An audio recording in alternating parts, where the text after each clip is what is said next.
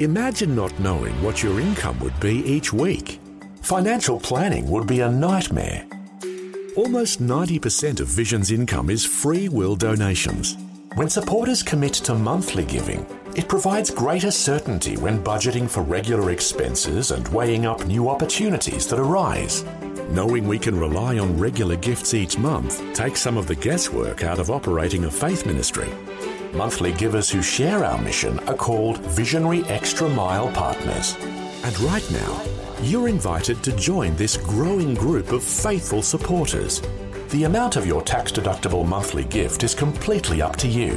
What is most important is knowing that you are standing with us to reach Australia for the gospel. Click the banner at vision.org.au or in the Vision app to find out more about becoming a Visionary Extra Mile partner.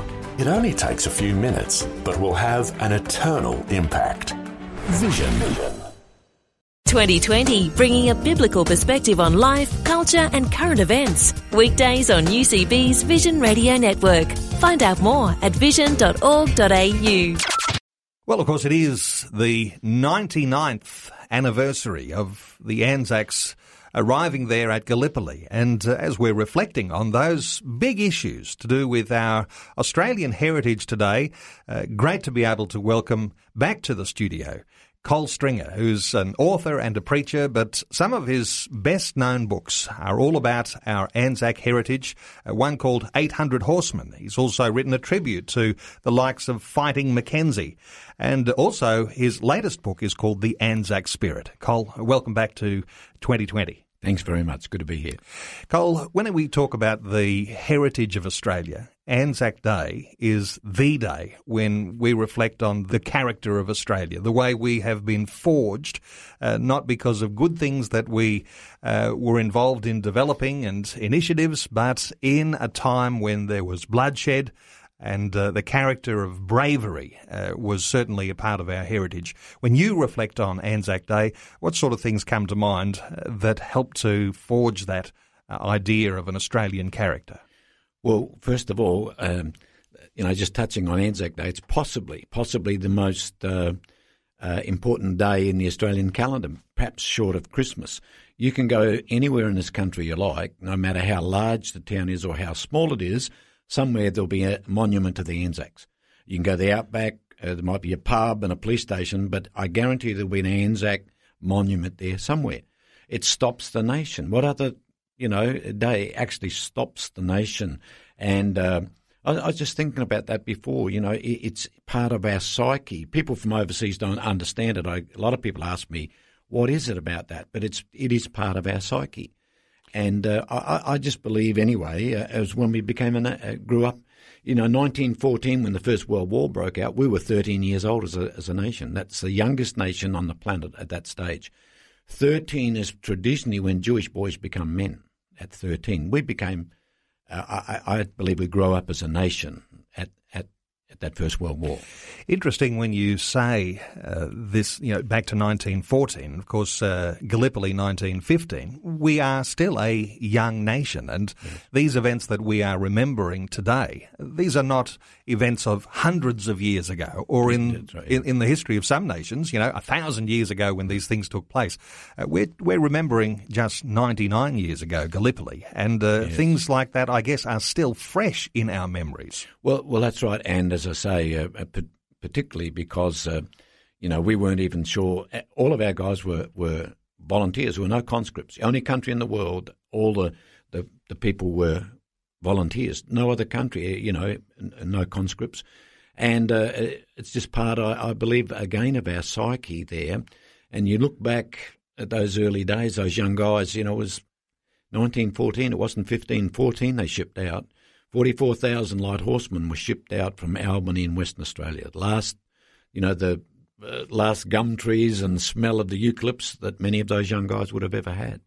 If you go to Albany today, there's a huge bronze memorial to the light horse. There's a museum there. There's pictures all around the world, and they call it the Great Adventure, but many of those young men would never have come home again. And some were as young as 14 years old. And of course, when we're remembering the history, it's one thing to remember an event or a battle, but there are, even today, being uncovered those sorts of manuscripts and diaries from those fighting men who went off to war. And so, in one sense, this is not history that has been completed and it's all there under glass. This is still something that is being uncovered today, and our history is continuing to be rewritten insofar as the memoirs of those who were a part of those battles are still coming to light. Well, also, I think that the further we get from it, the more important it seems to be to this generation.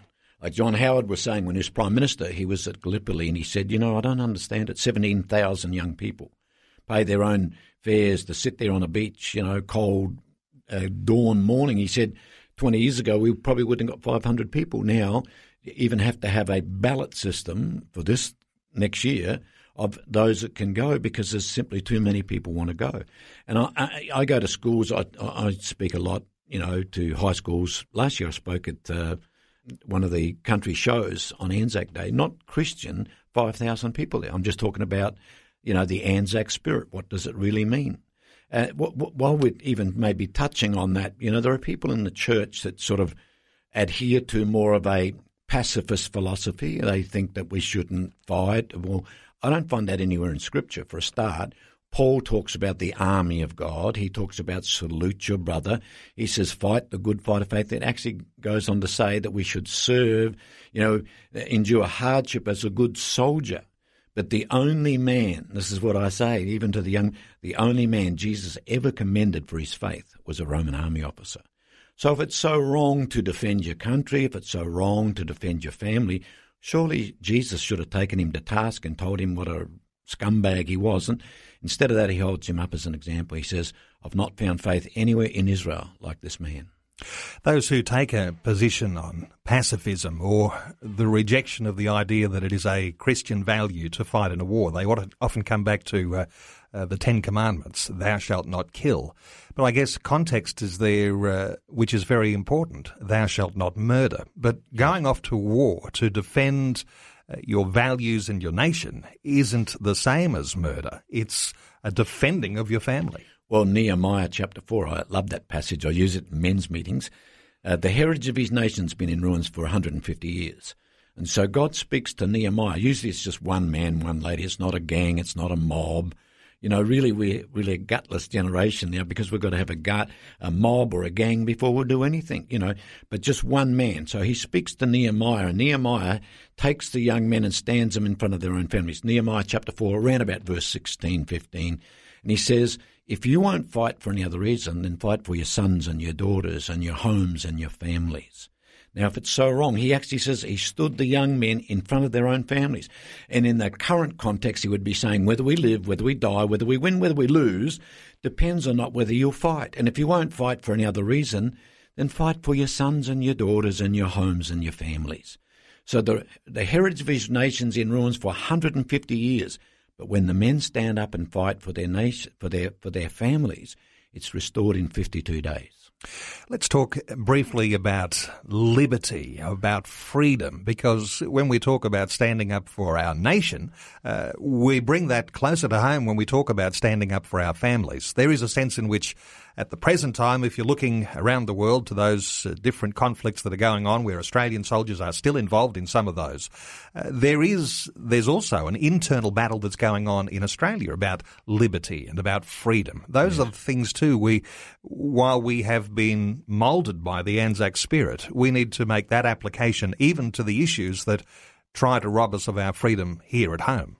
Well, again, I think we just need to have that. We may not be under threat of invasion like Second World War with the Kokoda, New Guinea. I've just finished a book on that. So here's these young militia. They're not even regular army. They're conscripts. Some of them were rejects from the armed forces. They're taken out of Australia, dropped into the most inhospitable terrain in the world called the Kokoda Track. They're going to fight an army that's never, forget what the Americans said, never been defeated in land combat. They outnumber our guys 10-1. And many of the young men, that were fighting there, they never volunteered to even be there. But if you go to Ishiarava today, on one of the most bloody battlefields there, where These young conscripts stopped the Japanese cold. I mean, never been defeated in land combat. Many of these young men had never fired a shot in combat. If you go there, there's a monument to the Anzac spirit, and it simply says 4 words. One says courage, one says mateship, one says sacrifice, one says endurance. All of those are biblical principles. Every one of those principles you can find in the Bible. Courage. The Bible talks a lot about courage. God's not given us a spirit of fear, one of power and of love, sound mind. The righteous are as bold as a lion. It's going to take courage to be a Christian in these last days. It's going to take courage to stay married in these last days. I mean, you and I both know, without wanting to get you a lot of ugly letters, you can see what's happening in our nation. You can see what's coming down the corridors. Somewhere along the line, we have to have the guts to stand up and fight for our families, our homes, our children, our grandchildren. Somebody has to do it. You know, they accuse us of all sorts of ugly things, of homophobia. All I'm saying is, but what about the family? What's going to happen to the family, the next generation, if we just continue on the way we're going? What's the future for the home, the family, our sons and daughters? Now, we may not be under threat of invasion by the Japanese, but our nation is under threat. It's a spiritual threat this time, but it's no less. We still need the courage, we need the mateship, we need the sacrifice, we need the endurance that those young men had. I like to tell the young Aussies, that same spirit that was on your Anzac forefathers is on you. That same blood that flowed in their veins flows in you. The battle's simply different, that's all. It's a different battle. Those virtues that you talked about that are a part of the forging of our character, they are, when we think about an Anzac Day, they're affecting us all, because when we participate in a commemoration, we're actually participating in those virtues. We're participating in what our forefathers have won for us. Yes. And without even having to try, we're perceived to be courageous. Yes. And to have those wonderful virtues. Our special guest is Col Stringer, author and preacher, and he has a new book out. You might be familiar with some of his earlier books when it comes to the Anzac spirit. Of course, one of them is called 800 Horsemen. Of course, he did a tribute to the great Fighting Mackenzie. And you have a new book out, Col. Tell us about the Anzac spirit. Well, it's basically on the Battle of Kokoda, where our nation virtually was under threat of invasion by the Japanese. Like, we don't even have a standing army. The Japanese have swept down through Indochina. They've taken, Indonesia. They're coming across the Owen Stanley Ranges, and eventually they get to see the lights of Port Moresby. If they can take Port Moresby, they can launch an invasion of this country. Now, it may not mean a lot down here, but when you live in the Northern Territory where we used to live, I mean, you're just 300 miles from Indonesia, I can remember when we moved up there in the 60s, our air defence on a good day was a Cessna with 2 shotguns.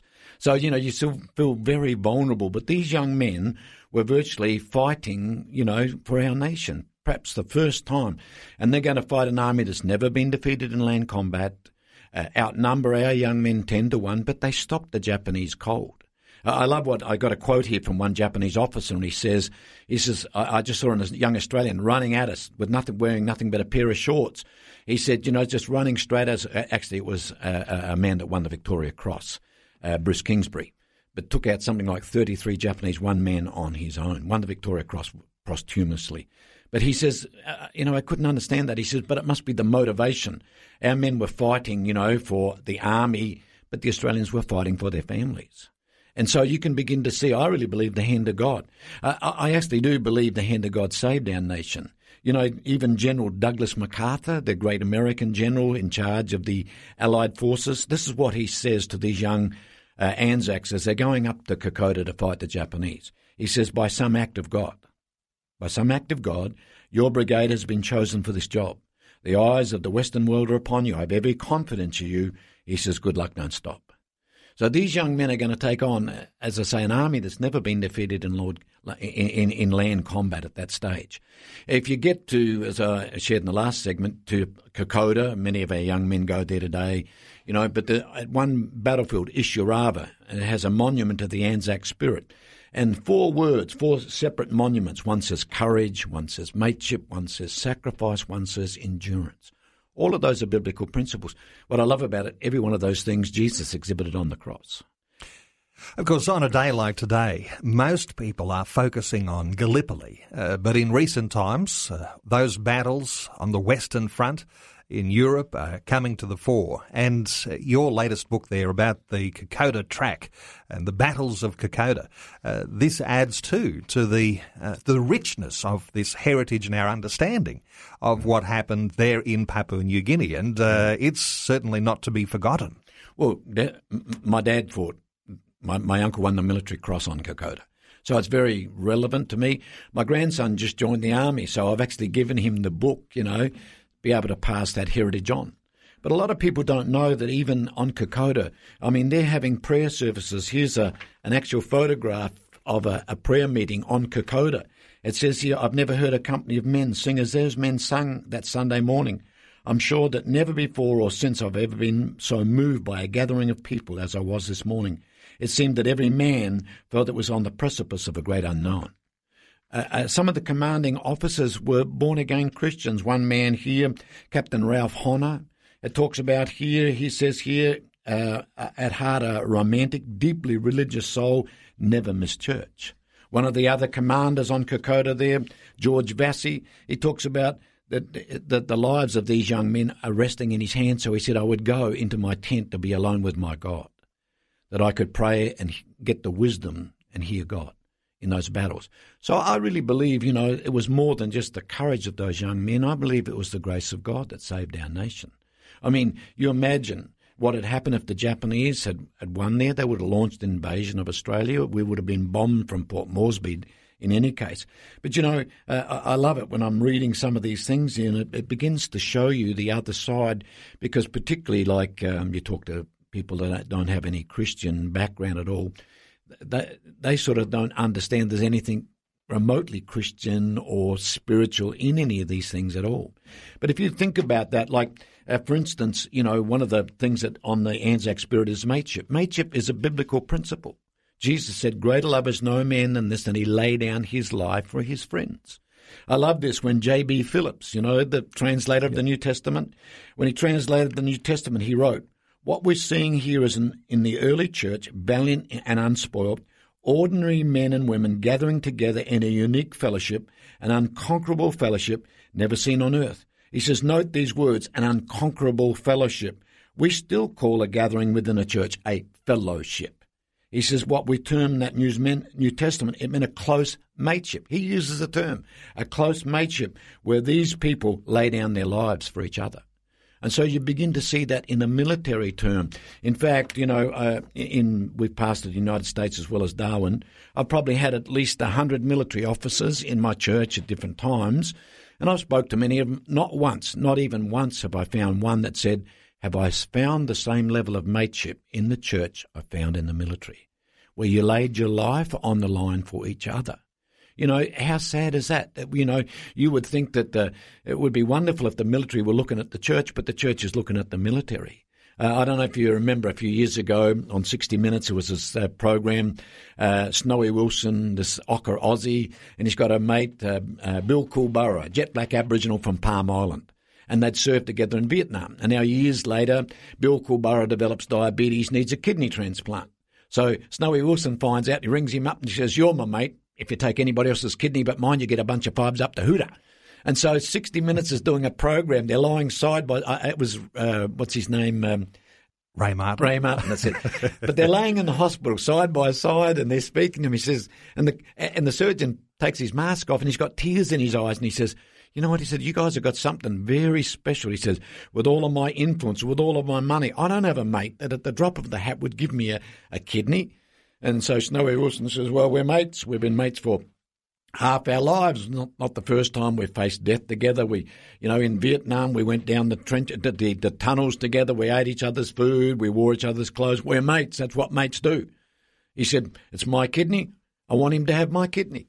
And so the surgeon says, well, what about if the transplant doesn't take? He says, well, I've only got one other one. I don't love him enough to give him that one as well. But I love that. I love that Ocker spirit. But, here you've got two rough diamonds. And at the drop of the hat, he's prepared to give him a kidney. Now, isn't that laying down your life? I mean, not just inconvenience yourself, like maybe in the church, lay down your life for your friends. In the military, these guys lay their lives down for each other. On Kokoda, one of the battles, Ishiarava, I think it is, there's a battle going on and 30 wounded. One man's got an arm blown off, another one's blind, and they hear the battle start and they turn, they go back again. And the military, the medical orderly says, you can't do that. And I said, you do, you don't leave your mates.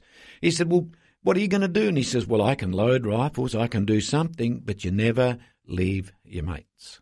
Can you imagine if we could get that into the modern society today where it's every man for himself? It could be an important year ahead because as we get into our 100th year, towards the 100th anniversary next year of the landing at Gallipoli, these sorts of values are the sorts of things that perhaps we need to be talking about. Because there is a pinnacle, I guess you could say. It'll be the highlight. Things have been growing and working towards this 100th anniversary for next year, where these sorts of values, these sorts of ideals are really to be cemented into our Australian heritage. Well, I think we've lost mateship. I don't think we even understand the term. The politicians have hijacked the term, the same in newspapers. We don't even understand the term anymore. I think we sort of think mateship is what we can get out of it rather than what we can put into it. My mum and dad were married to each other for 72 years. They were only Christians for 10 years. 72 years to each other. I never heard my parents ever use the term divorce. Murder lots of times.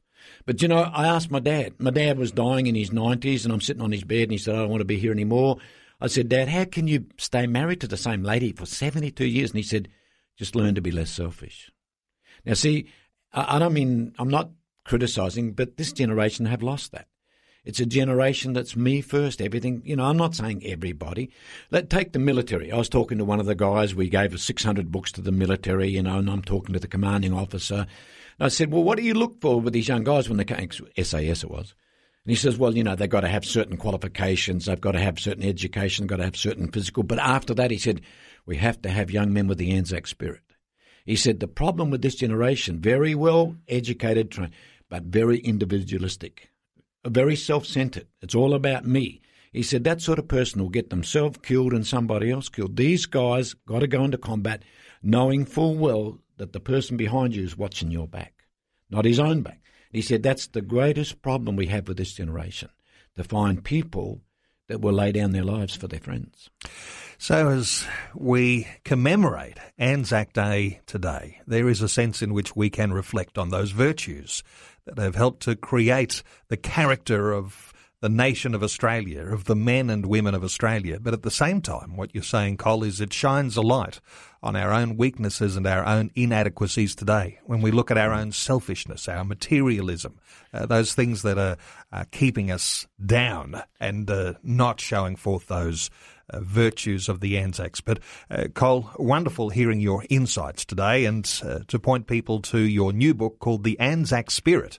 And it'll be available through ucbdirect.com.au as well as your other books. Can I just tell them I'll be at Margaret Court's Church on Sunday. I'll be doing the Anzac services at Osborne Park, Victory Life Church in WA on Sunday. Wonderful to have you with us today, Col, and all the best as you commemorate Anzac Day and on your journey to WA. Thank you. Like what you've just heard? There's more great podcasts, or you can listen to us live at vision.org.au. And remember, Vision is listener supported. Your donation of any amount will help us continue connecting faith to life. Learn more or donate today at vision.org.au.